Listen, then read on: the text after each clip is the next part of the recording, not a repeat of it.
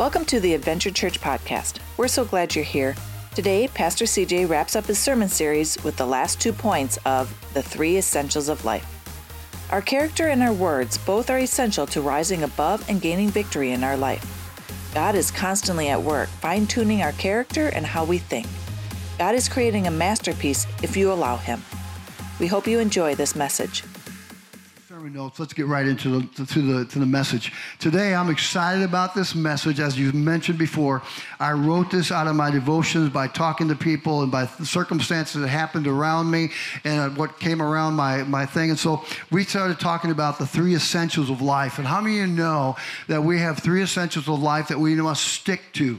That there's that stick-to-itness, that you got to stay committed to the task. You got to stay in there even when things get tough. And I was sharing this message last week and talking about Colorado. And if you remember, I was talking about Colorado and little Switzerland, which is Ouray, Colorado, and how Ouray, Colorado is known for mountain climbing and also ice climbing the mountains and all those different things. And not only are they known for that, but it's also known for little Switzerland because the valley, it's in a valley, it's beautiful. It looks exactly like little Switzerland. So I was talking about that, and I was talking about the $1 Million Highway where there's no guardrails and so on. Well, I intrigued somebody so much about it that they're going to go check it out. And so starting in the first part of September, Harlan and Jane are going to go to those very exact places that we talked about. And so we had a chance to show them on the map where it was and talk to them about it.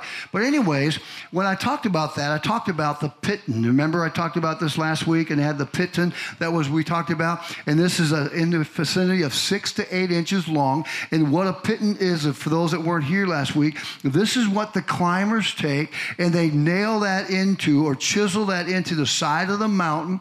And then once they chisel that into the side of the mountain or the ice, then they put the rope through that eyelet right there. And once they get it fastened in there, then they trust that little thing 6 to 8 inches to hold their weight as they're scaling up the mountains 10,000 feet or more.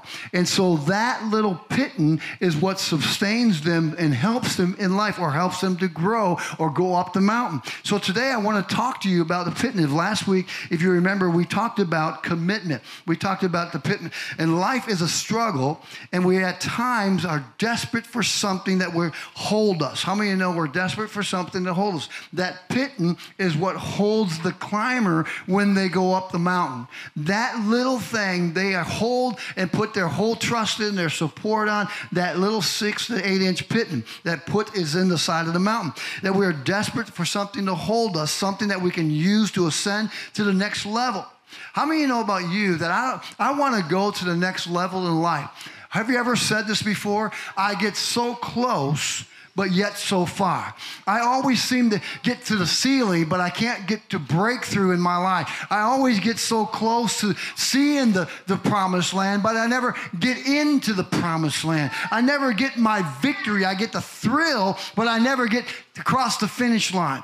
But if you have these essentials in life and you walk these things out in your life, it's not only going to carry you across the finish line, but it's going to bring you up to the next level of life. And so we talked about this in 1 John 2:6, and this is our theme verse for this series, is 1 John 2:6, and this is us.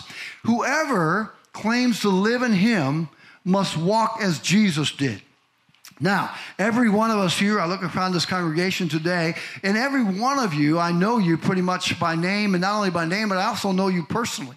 But I know that you follow the Lord, and you profess to be a Christian. You profess to be a believer, and Christian means Christ-like, that you profess to be Christ-like. And so, in other words, when you profess to be Christ-like, you start taking on His shoes. Now, I talked about this last week. Whenever you get promoted, say your boss got promoted, so you're taking your boss's spot, and so you moved up in promotion. And the first thing that you do when you get promoted, you say to yourself, am I worthy? Am I capable? Am I able to fill those people's shoes? And so what happens as a believer, God has laid out the tracks or placed the shoes in front of us that we need to fill his shoes. Because after all, you and I are his hands and his feet extended. We are the light of Christ, and people will only know Jesus through us. So what Christ is doing, he ascended to heaven and therefore left us his shoes for you and I to fill. And so if he left us the shoes to fill, we must walk as Jesus did. And regardless of how that looks and how that may feel, God is calling us to walk out his shoes. I don't know about you, but man, have you ever put on somebody else's shoes and they're too big? When I first became a Christian, I'll never forget, I wear size 9.5s, right? These are my feet. I don't got big feet. I don't got the Sasquatch feet. But my brother-in-law has Sasquatch feet. And I'll tell you, I remember that day when I put on his clothes. And the reason why I put on his clothes was because of the fact I was coming from a softball tournament, going to Full Gospel Business Meeting, and I was drunk and I was messed up, and that's my BC days, right? But what I did is I put on his shoes, and his shoes are so big that first of all, I had to put Kleenexes on the tips of his shoes, and then the second thing I did, I had to keep my feet pointed upwards so the feet will stay on me, the shoes will stay on me, right? And so in other words, Paul's feet were so big that I couldn't fill his shoes. And so I had to walk awkwardly with my feet pointing up, or my toes, so I can keep them on my feet. And that's what God wants us to do. He wants us to fill his shoes. And sometimes in filling his shoes, it's going to feel awkward. It's going to be straining. It may have you pointing your toes up to keep the shoes on. But if you do, God will reward you in the end. Amen? So you see there, 1 Peter 2, 19 to 25. I'm not going to read that. But the first pitting we talked about, was commitment. We talked about commitment. It's easy to stay committed. Now get this. It's easy to stay committed when things are going good. How many know what I'm talking about? When things are going good, we sing a happy tune. But when we're sad, we sing the blues. It's easy to stay committed when you're going through the good times of your life. I always say this. When your network is up, when your net worth is up, when your value and everything's up, your self-worth is up. But when your net worth is down, your self-worth is down. And so whenever you feel good, when, man, my net worth is up, my self-worth is up. But when my network is down, man, my self-worth is down. God wants you to stay committed even in the good times and the bad times of your life. He doesn't want you to bail the first time struggles or hardships come. How many of you know that struggles and hardships are not a time to bail? It's a time to press on, because if you do, it's going to make you stronger and better for the next struggle of your life. But you'll never know the victory if you're always uncommitted. You will never produce fruit if you are never blooming where you planted. If you're always pulling yourself up and being uncommittal, guess what's going to happen? You're never going to bear fruit. And what happens is we hear people all the time say, I never had this happen to me, or this never happens to me, but why does it always happen to them? Maybe it's because they stay to the course. They stay to their plan. They stay committed to the task of what God has put in their lives. And maybe you're not producing fruit because you're always breaking commitments. Amen? So if you look at that, commitment. I love this. Today, commitment seems pretty cheap. If the value of something is determined by the way it's treated, then commitment doesn't have much merit, right? I'm just going to recap. It's cheap in marriage, cheap in business, cheap in politics, and cheap in athletics. Being faithful and being committed isn't a function of personal convenience. It's a function of doing the right thing, even if the cost is great. How many know what I'm talking about? Even though it costs you much. What did Jesus do? He was committed by laying down his life. It cost him his life. He laid down for us. That was a great commitment, right? I asked you last week, would you do that? Pain is there sometimes to see how committed we are in the midst of your storm of your marriage, your job, your relationship, etc. The question is, will you stay committed? And I talked about this last week. The leper cries out, God, help me to feel pain. Because when you have leprosy, what happens, you lose your sensitivity and your nerves and all that. That's the first thing that deteriorates. And before you know it, a leper could be walking and not even realize it lost its arm because it doesn't feel. It doesn't have pain. So the cry of the leper is, Lord, help me to feel pain. And sometimes in life, the pain is not for you to bail. It's to sharpen you and make you better. So I always learn this. I can either become bitter or I can become better. So what are you doing in the midst of your struggle? Are you becoming bitter or are you becoming better? So that was we talked about last week. But today, I want to talk to you about the second pitting. And this is very crucial to me because I love this part of who we are. The second pitting is character. is character. I don't know about you, but character is shown under pressure. Character is shown when you're going through the battles of life. Character is shown when you're being squeezed. I don't know about you, but we have a particular kind of toothpaste. Like my wife likes Crest with a scope, right? I like Crest with a whitening, right? So because we go on trips or we go on vacation, we have to take both tubes of toothpaste, right? And I don't know about you, but we are bottom squeezers. How many are middle squeezers? Amen. Lisa's a middle squeezer. She likes hitting that middle. There it is. There it is, right? When I'm so meticulous, I take it from the bottom, I squint my 2 fingers, slide it up. But anyways, I would never know what's inside that tube of toothpaste if I didn't squeeze it. But once I squeeze it, I know that it's going to be this kind of toothpaste because I know that's what's inside of it. Sometimes character is shown by the pressures that you go through and how you handle them. You see, you will never know your character if you're never under fire. You will never know your level of faith if you don't ever face a battle. So when you're going through the battle, that's when your character or your faith level is challenged. Are you going to hold on? Are you going to stay in there? Or are you going to curse and be mad at the world and shake your fist at God? Or are you going to be steadfast and show my character? I'm going to be Christ-like. I'm going to stand in there even when the storms come. I like this. In the Greek terms, character is the word that means to be chiseled or carved out in stone or to be hammered out. In the first service, I was talking to Terry. And Terry and Kevin, they just came back from Mount Rushmore. And they went to Mount Rushmore, but not only Mount Rushmore, but they went to Crazy Horse. And several years ago, over 30 years ago, Cheryl and I, we lived in Watertown, South Dakota. And at the time, they were doing Crazy Horse. And so Crazy Horse was being done at the time. But when we were there and living in South Dakota at the time, only half of the face of Crazy Horse was done. And so over the span of 30 years, I asked Terry today, I said, Terry, how far were they on Crazy Horse? After 30 years, they finally completed the face on Crazy Horse. It's not the horse isn't done, the whole figure's not done, but it took 30 years to get to that place of finishing the face of Crazy Horse.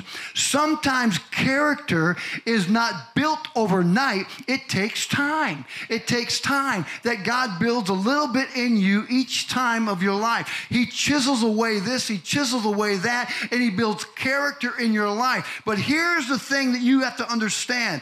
Everything that God chisels away, it always is going to leave pain. It's always going to leave a reminder. It's always to strengthen you, to make you better, to make you stronger, to make you more equipped. But every time he chisels away, it's going to be a reminder of the enemy that he has to attack that place immediately.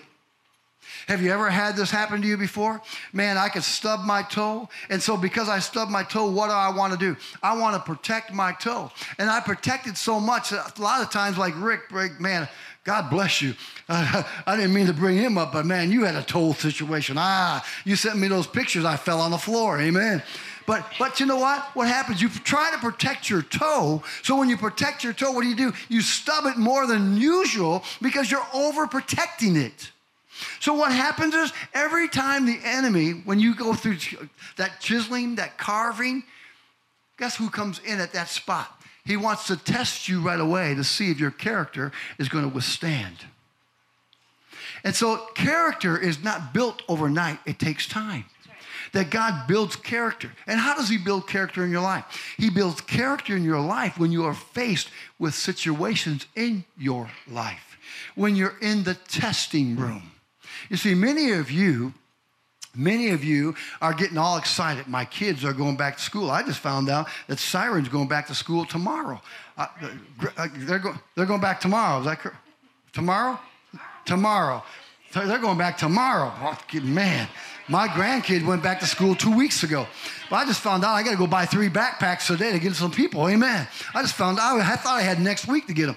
But anyways, many of you are so glad that my kids are going back to school. Somebody say amen. Amen. Kids, plug your ears. Say, thank you, Jesus, right? Amen. But you're excited about that. You're excited that you're sending your kids off to school. Why? Because they're going to learn. It's going to help them mature. They're going to become growing into adulthood, and that's going to help them advance in life. But you know what? Every day, every one of you are in the classroom of learning. The classroom of learning of how you are going to handle pressures, situations in your life, how you're going to handle this battle, this struggle. And every test that you go through, guess what it's going to do? It's always going to point at your character. It's going to test you and see how you're going to handle that situation, that struggle, that battle in your life. You are going to go through the trials or the testing of your character every day of your life. How many of you men know what I'm talking about? You have to think about, I got to go to work tomorrow. And I got to face that giant tomorrow. Your character is being tested. I got to go to work tomorrow and I got to associate with him or her. And all him or her do is I got to gossip with them. And then we're going to be in the hen house for a week, Monday through Friday, and we're going to lay a lot of eggs together. Your character is being tested. You see, you get all excited when you send your kids to learn. But every day, we're in the classroom of learning that points to our character. And how does your character act in the midst of the struggles of your life? You see, I love this. Today, character. Character is this.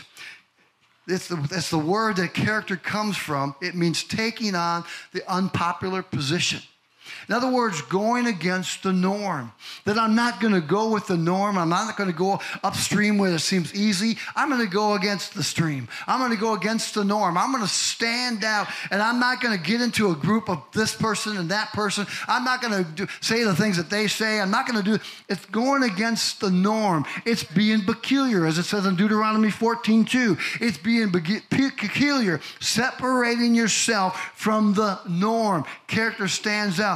I love what Jesus says. I love this verse of scripture because every time as a pastor, I have to remind myself of this. What is a pastor's role?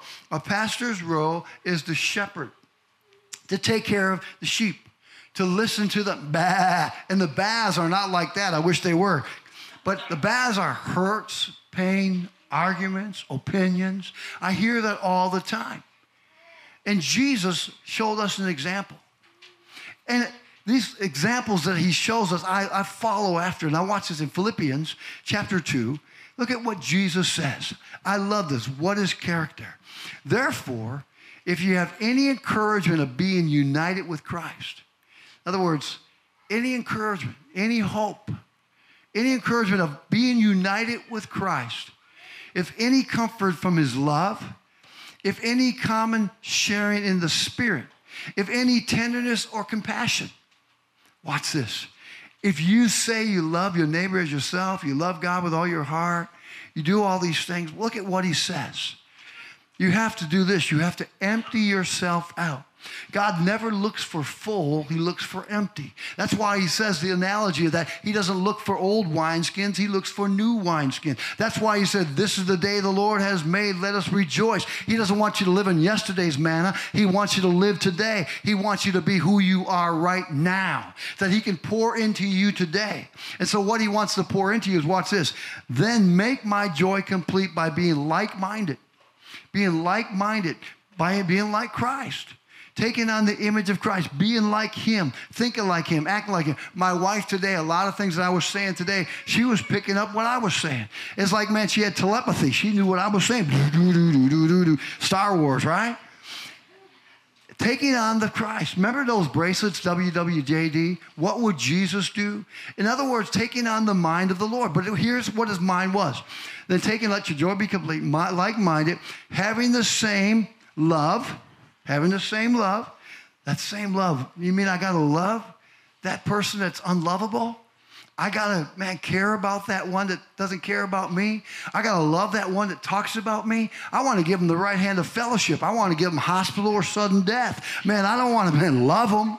Man, I want to knock them out. I'm in a rock'em sock'em robot. I'm going to knock their heads off. You mean I got to love them? Right? But then he goes, says this. Being one in the spirit and one mind. Now watch what he says now. He's setting us up. And here it is. Do nothing out of selfish ambition or vain conceit. In other words, nothing out of selfish ambition or vain conceit. All about me. Selfish ambition or vain conceit. But look what he says. Rather, in humility, value others above yourself. What? What? God, you got this all backwards. God, you must have had bad pizza last night. I mean, this can't be right to value others over me. Didn't Jesus say in Mark 10:45, he didn't come to be served, but to serve and give his life as a ransom for many? He came to be a servant, to value others. I've always found in life, if you want to go places in life, you sowed seeds. You sow seeds in people's life. You help others out and they help you out. What you sow is what you're going to reap. You got to learn the concept. I help you, you scratch my back, I'm going to scratch your back. I don't help you out to get, I help you out to give. And out of my giving and having a sincere heart, that's when God learns to elevate. He elevates you, right? Then he goes on to say, now watch this, is so cool. He says, not looking to your own interest. Man. But each of you to the interest of others. In your relationships with one another, have the same mindset of Christ Jesus. In other words, we don't look for our own interests. We're looking out for the needs of those around us. I always tell people that when I see people, I always look at people with 3D glasses. Remember when 3D came out? It was so big. Remember you had to buy the glasses and all that stuff, and then they gave you that 3D. I always look at people with 3D glasses. You know what it is? God, let them have the Father, Son, and Holy Ghost.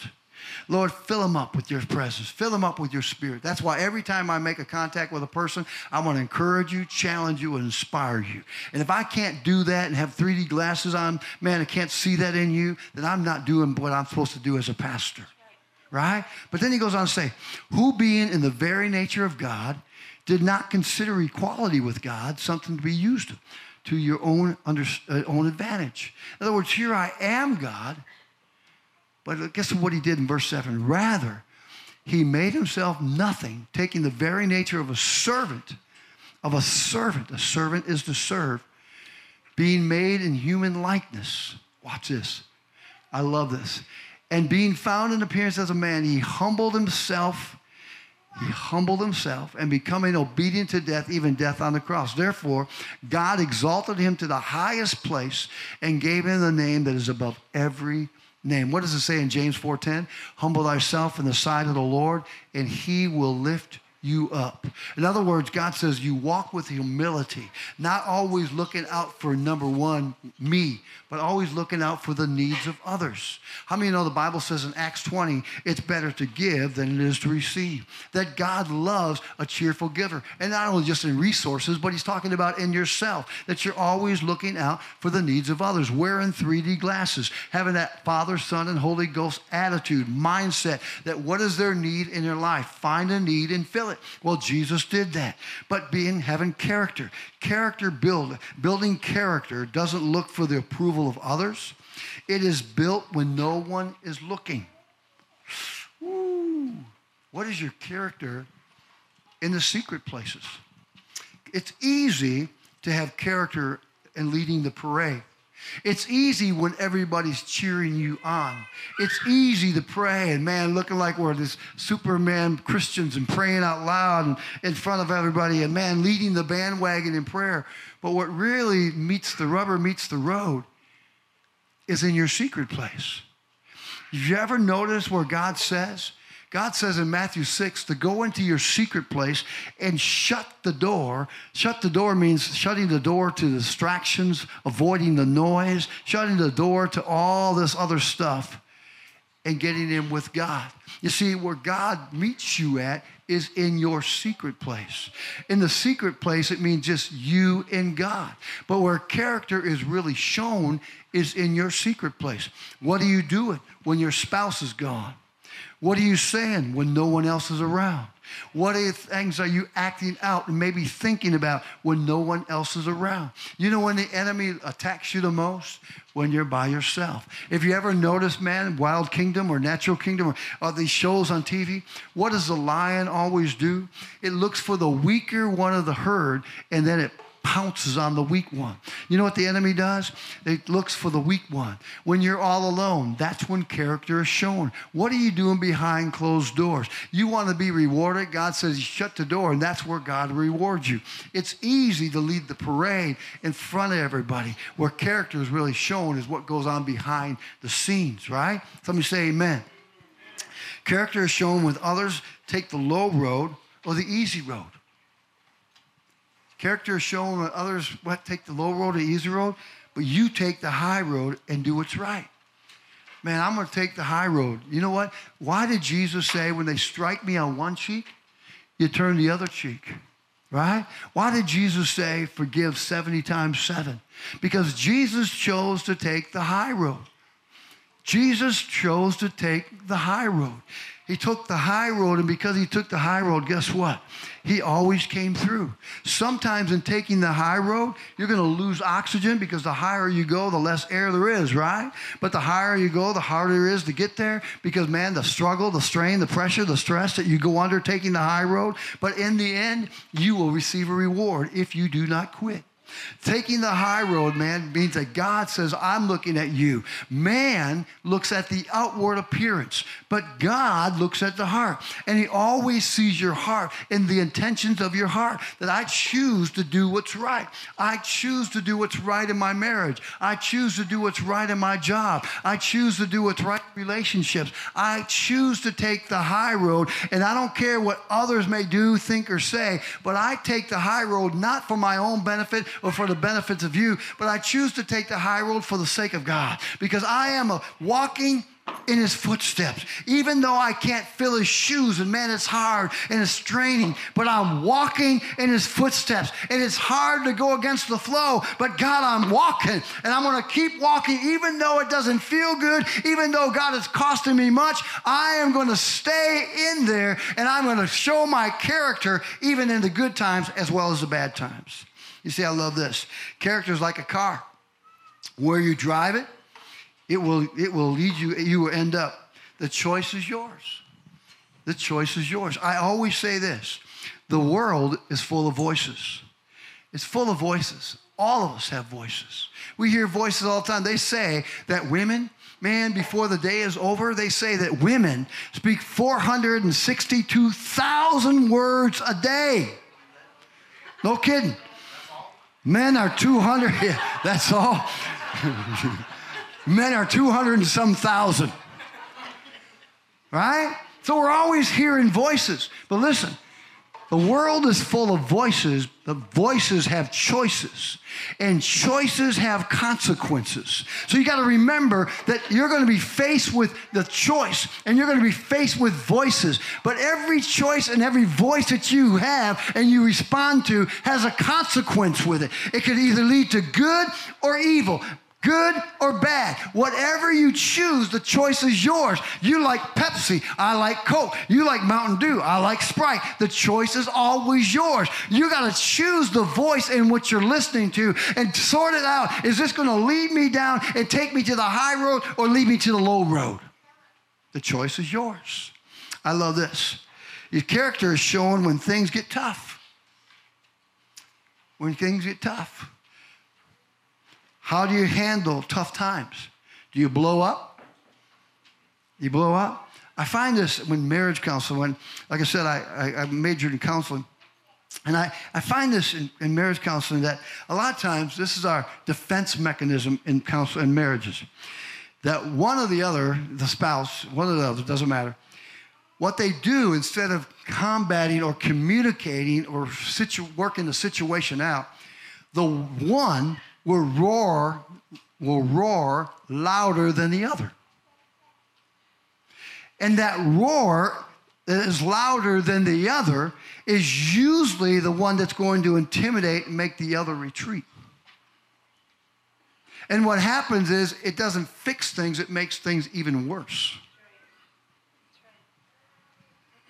And so we learned that if I roar louder, maybe she'll be quiet. If I roar louder, maybe he'll give me the money. If I roar louder, maybe my kids will cooperate. If I roar louder at work, maybe my boss will change his decision or her decision. It's always a lot of times what we base our roar on instead of our character. Can I roar louder than you? God doesn't look for the roar. He looks what's inside of you. Like I said, God doesn't look at the external things. He looks what's inside of you, what comes out of you. What a man thinketh in his heart, so he will be. With your thought process, your life follows your thoughts. And wherever your thoughts are, your life is going to follow. And whatever your life follows, you're going to live it out. You're going to follow that out. Do you trust God and let your light shine? Or do you get angry and you blow things up? It's easy. It's easy to blow things up. You know what it says in Proverbs 18:1? It says Proverbs 15:1, a soft word turneth away wrath. A soft word turneth away wrath. But you know what happens with character? Our character is texted. And what happens many times is that why we blow things up and we lose control and we get things way out of control because no one, now get this, no one is willing to take the gloves off. We are always people of always wanting to get the last word. Always people that wanting to have the last jab. Always people wanting to have the upper story. And we're always not willing to take the gloves off. What Jesus did in Philippians 2, he took the gloves off. He became a man of humility. And whatever you choose to say about me, do about me, talk about me, whatever, I'm not going to retaliate. Character doesn't have to be proven by words. Character is proven by action.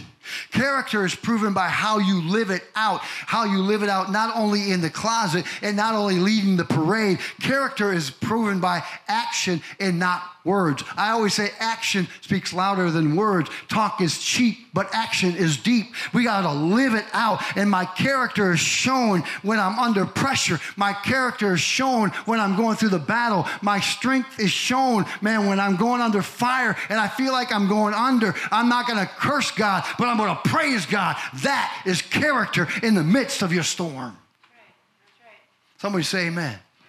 Amen? I love this. I'll tell you, character. 1 Peter 2, verse 23. I love this verse of scripture.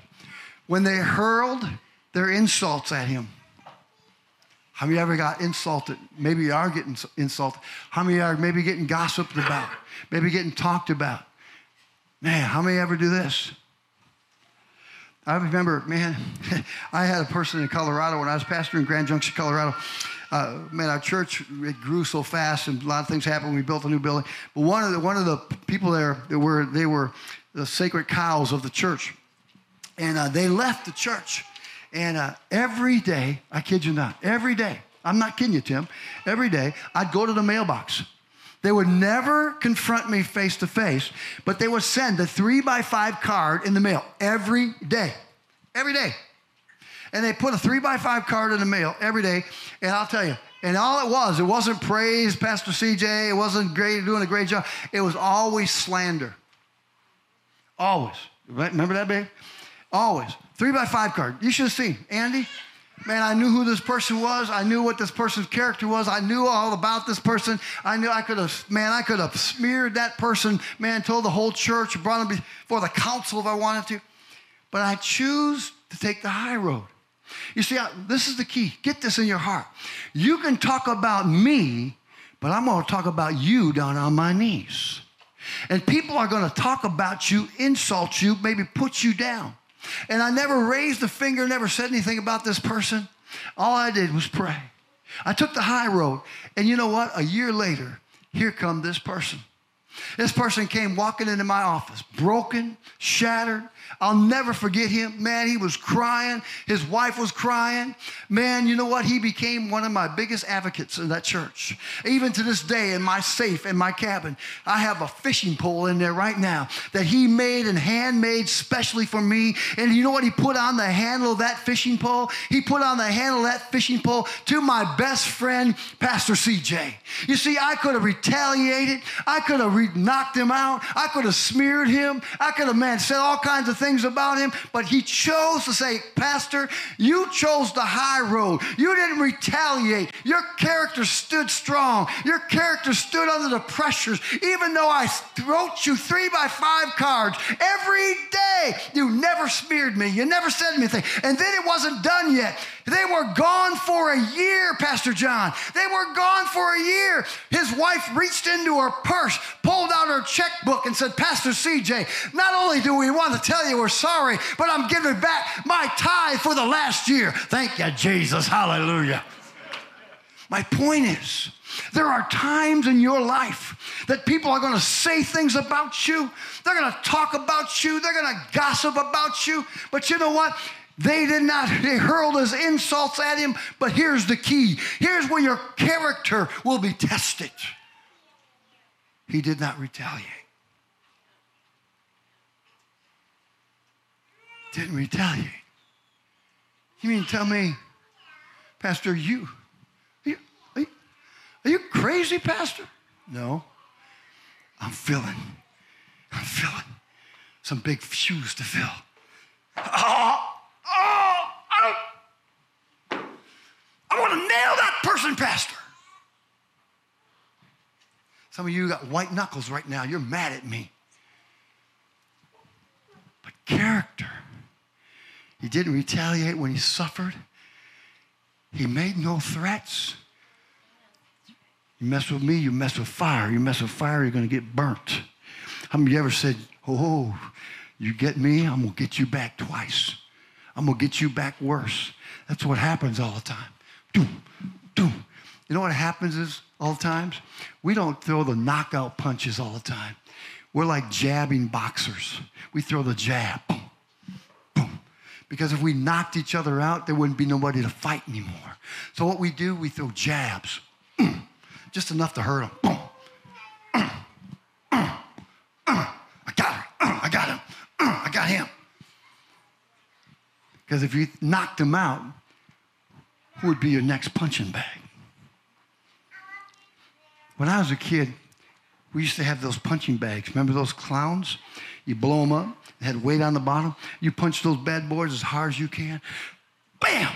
That puppy come back and they laugh at you. And you're like, bam! You know what we all are? We're weebles. We wobble, but we won't fall down. You're going to have the blows in life. People are going to throw their attacks at you. They're going to say things, but my character, I'm going to be that palm tree. I'm going to bend, but I'm not going to blow over. I'm going to bend. I'm not going to give in. You see, it's easy to give in. Character, I love this. Character. The second pin, I got to move on. Third, excuse me, yes, my wife keeps me in line. Third pitting is this. I love this one. My grandmother always said, CJ, keep your fork. And whenever she said keep your fork, that meant dessert was coming. And so the third point I love, I saved the best for last because I believe in this one. This is my dictionary. I promise you. This is where I live. Right here. Right here. The third pitting, where you can stake your essentials of life, is in your words. How many of you ever said this before? Sticks and stones may break my bones, but words will never harm me. How many know that words do hurt? How many of you wish you could take back some of the words you said? How many of you wish you could let go of some of the words that were spoken over you when you were a little girl, a little boy? And some of you are still carrying that baggage because those words hurt you so bad. When I was in sixth grade, I grew up obviously in a musical family. My dad, obviously, played with Johnny Cash. He can play with every music instrument he can play. He was so talented. My sisters can sing. We did all this thing. We traveled around with my dad. Daddy sang bass. Mama sang tenor. Oh, the circle be unbroken. We used to sing in bars. We used to sing all the time as little kids. I am by the, right? But Gracie, I never had musical ability. You know why?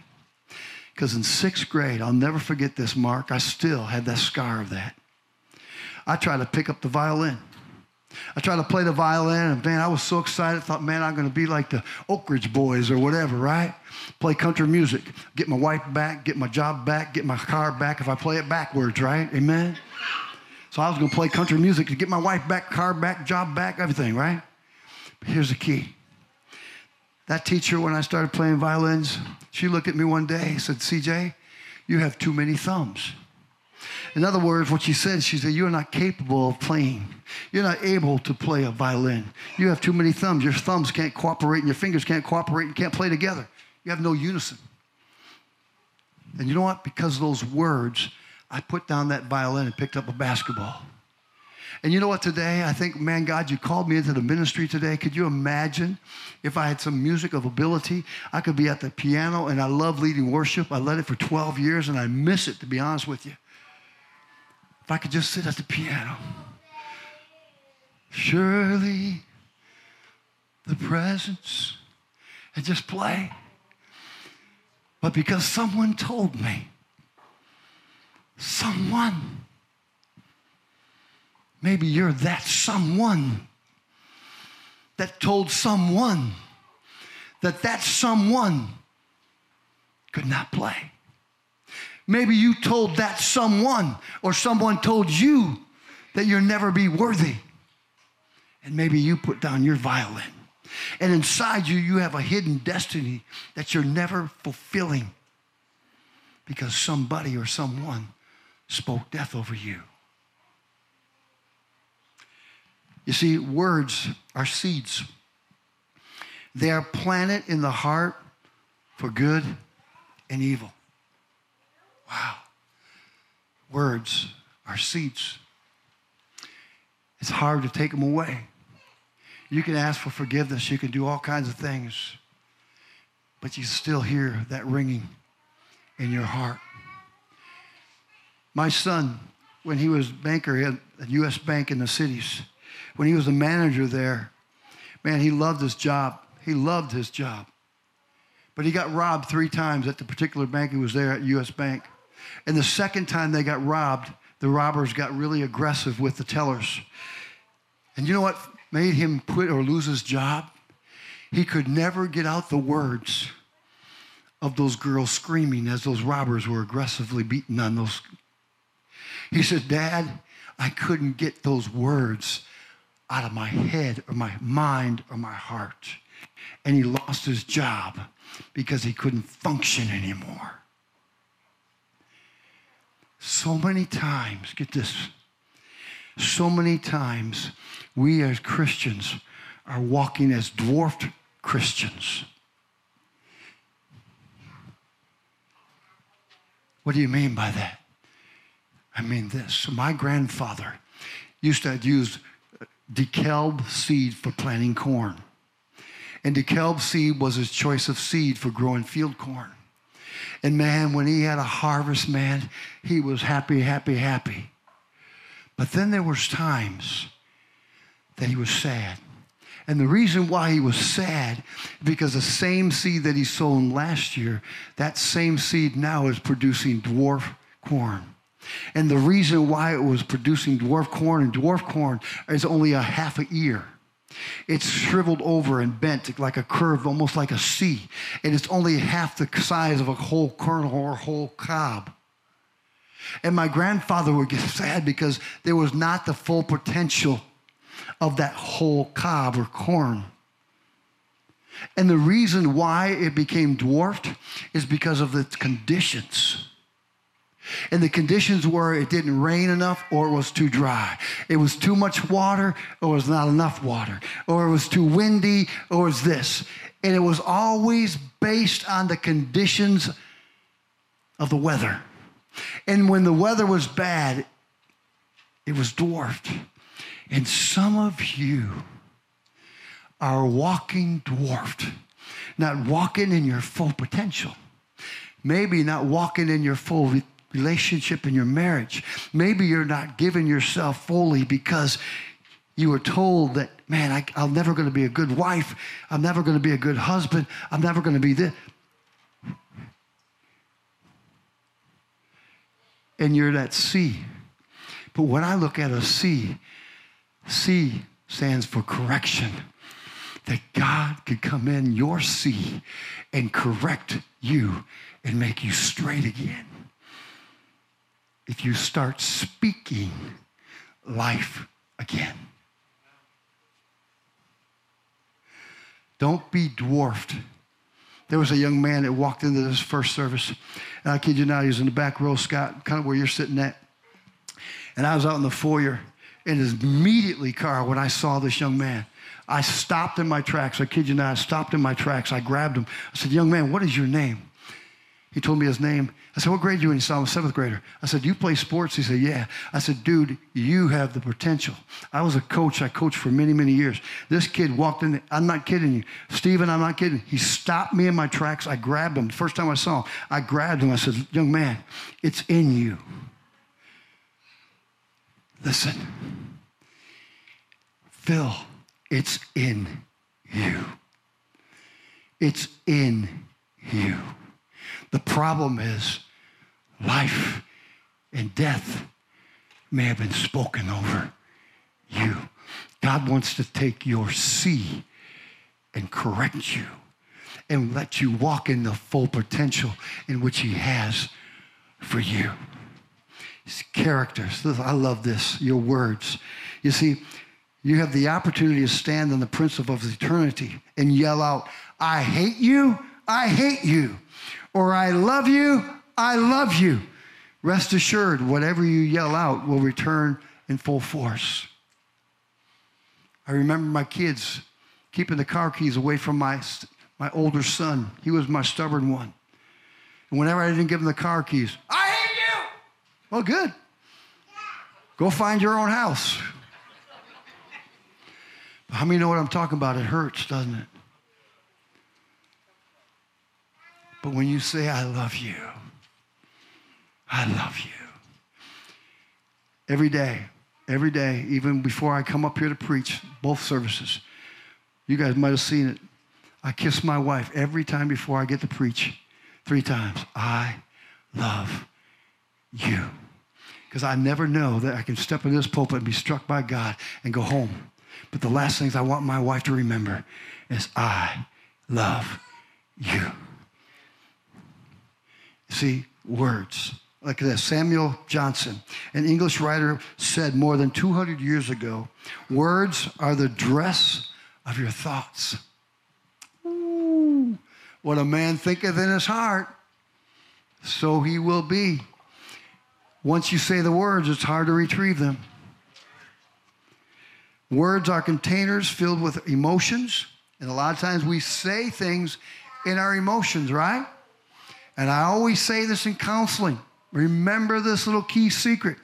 If you're ready to blow your top, stop. Count to 10. 1, 2. Not 1, 10. Bam! Right? 1, 2, 3. Another step. 4. There you go. In other words, what it says when you're in counseling, it gathers your emotions. Because a lot of times, don't we say things when our emotions are running high? And we spout off and say things we shouldn't say? Come on. Right? They're containers of emotions, meanings, and mental pictures. Ooh, mental pictures. Can I ask you? Are you an artist that painted the wrong picture? Painted the wrong picture of your life? You settled for status quo?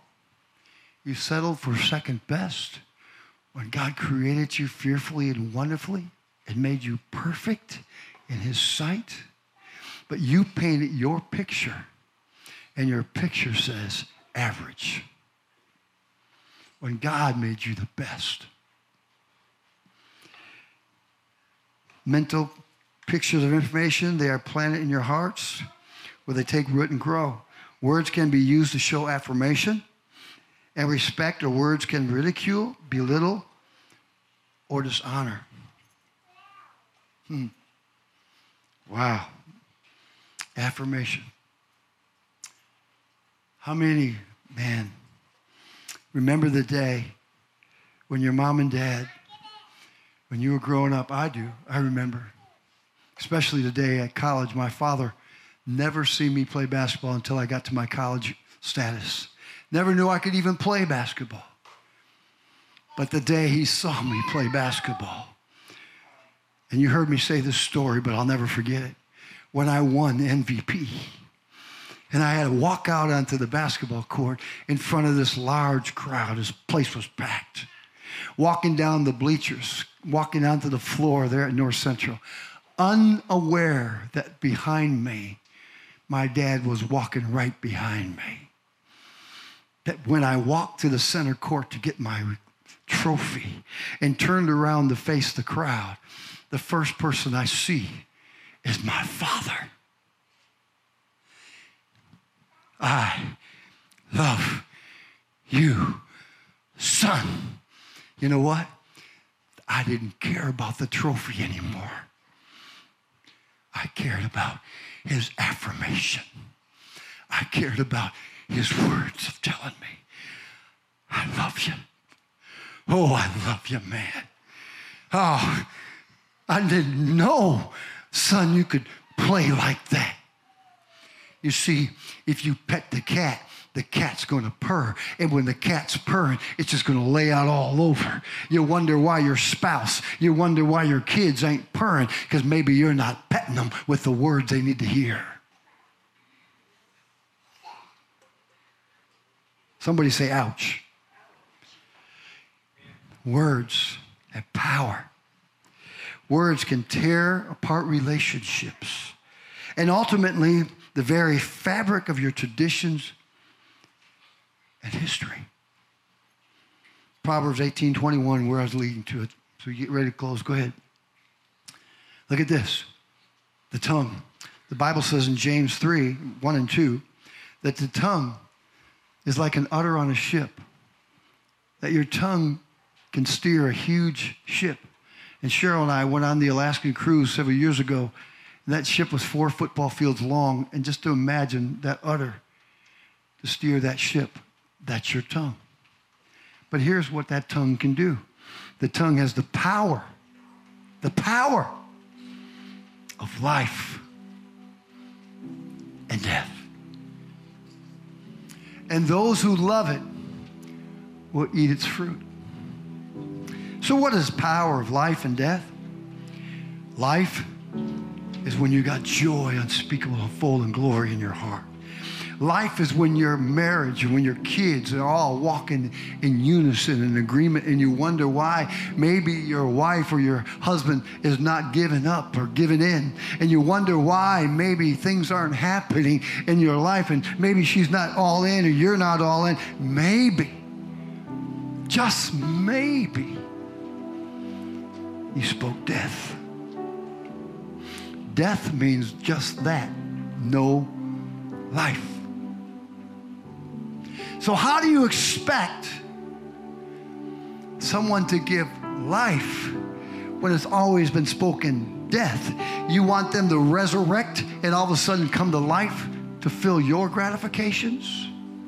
It only happens with the fertilizers of your words. You see, how can I speak life into someone or something? When I wrote this, I told you I had my journal right there when I wrote this, and I wrote this down. I have 15 pages in my journal when I wrote this in my prayer time. How can I speak life? We'll get ready to close. But number one, 6 words can speak life. Here's, I admit I made a mistake. Take off the gloves. Quit being that jab. Quit always having the last word. Who cares in the end? What's the big deal? I gotta be right.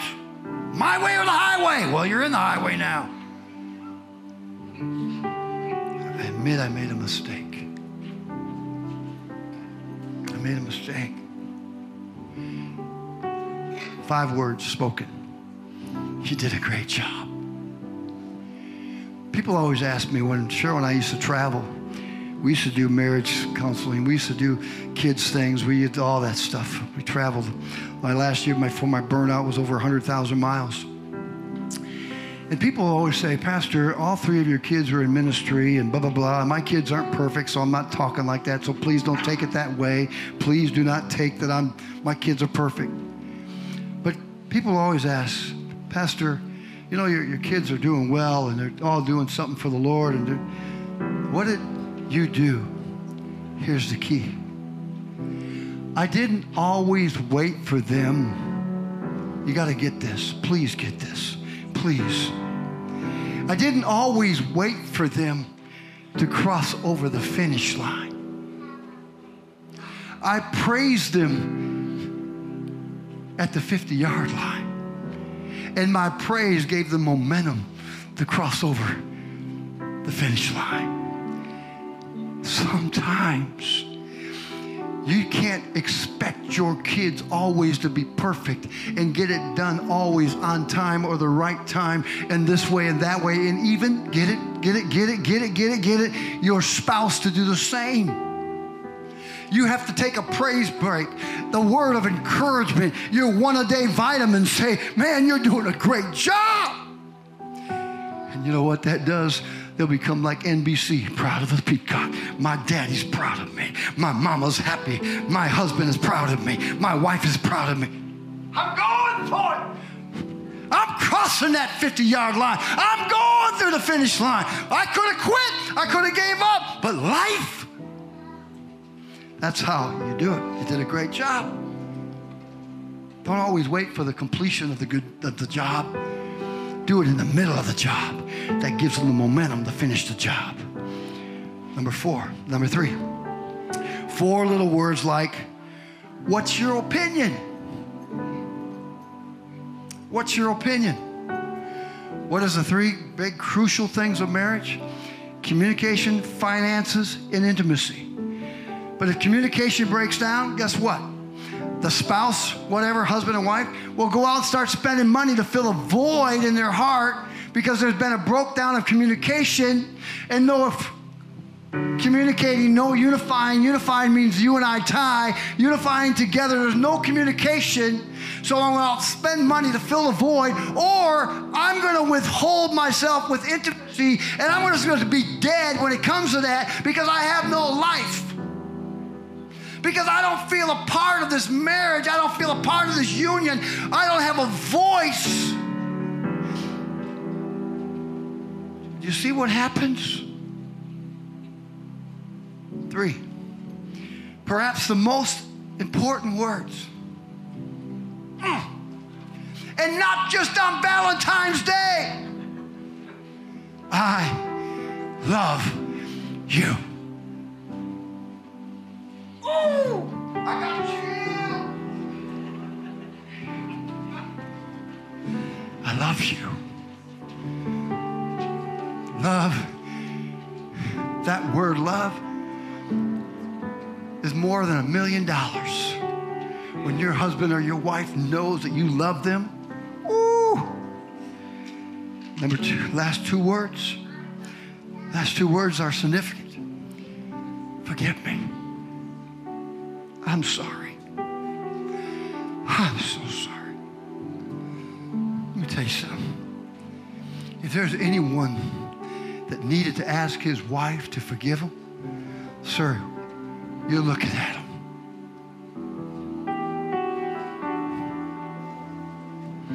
I'll be first in line. I'm lining up. I'm sorry.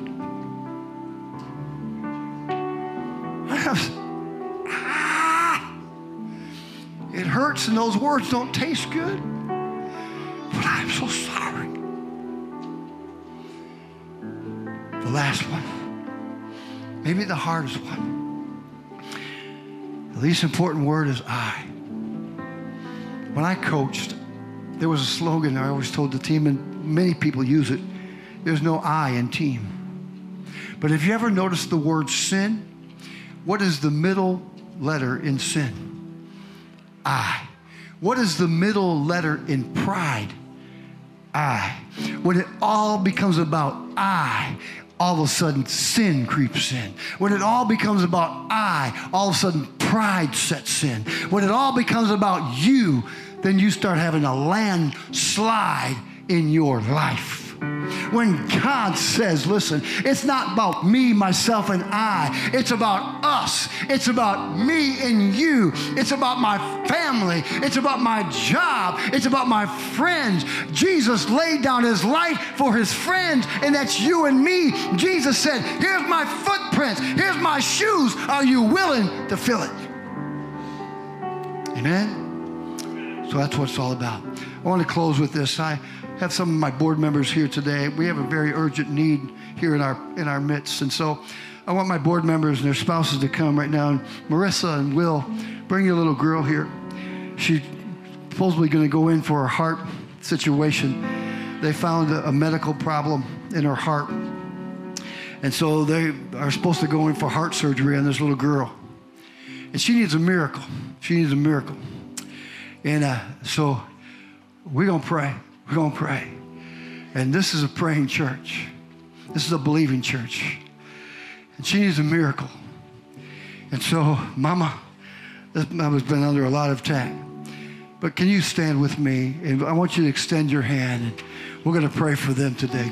Katie, come on up here. Come on, honey. Come on. My staff, any of my staff members are here. Come on.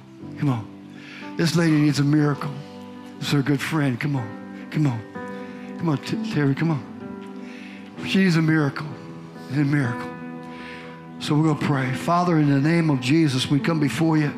I lift this little one up to you right now in Jesus' name. I thank you that you, Lord God, are the healer, the restorer of this little one's body right now. Lord, today we believe the report of the Lord, and the report of the Lord is by your stripes she is healed. Father, you said we ask not, Lord God, so we are asking. We are asking. We have not because we ask not. Today, Father, we are asking on her behalf that, God, you reach your hand down and touch her right now from the crowns of her head to the soles of her feet. We thank you that, God, your word will not return void. It will accomplish that which it said it will do. And your word says that you are the God that healeth her. Not would be, could be, or should be, but are the God that healeth her. So, Father, we expect that. We believe that. Now may she receive that over her body today. Be with Marissa and Will today. I pray that you will comfort them.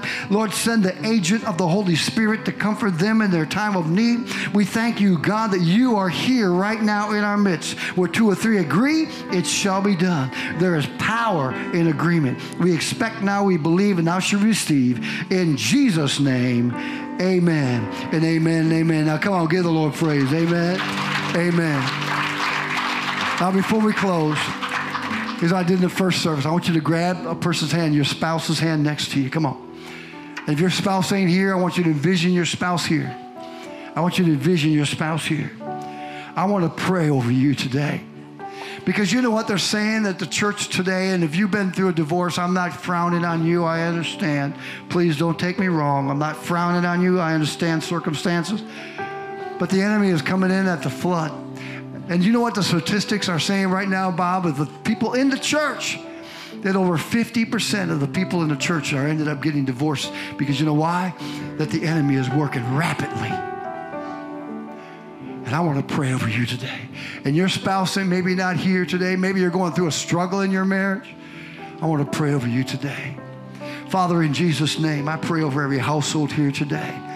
Lord, I know that what the enemy's intended for bad, God, you're going to turn it around for the good. I speak love, joy, peace, patience, kindness, goodness, self-control into every household today. Let the fruits of the Spirit be evident in every household today. Let our character be shown, Lord. Let our words, Lord, be spoken with wisdom and wisdom, Lord, of life.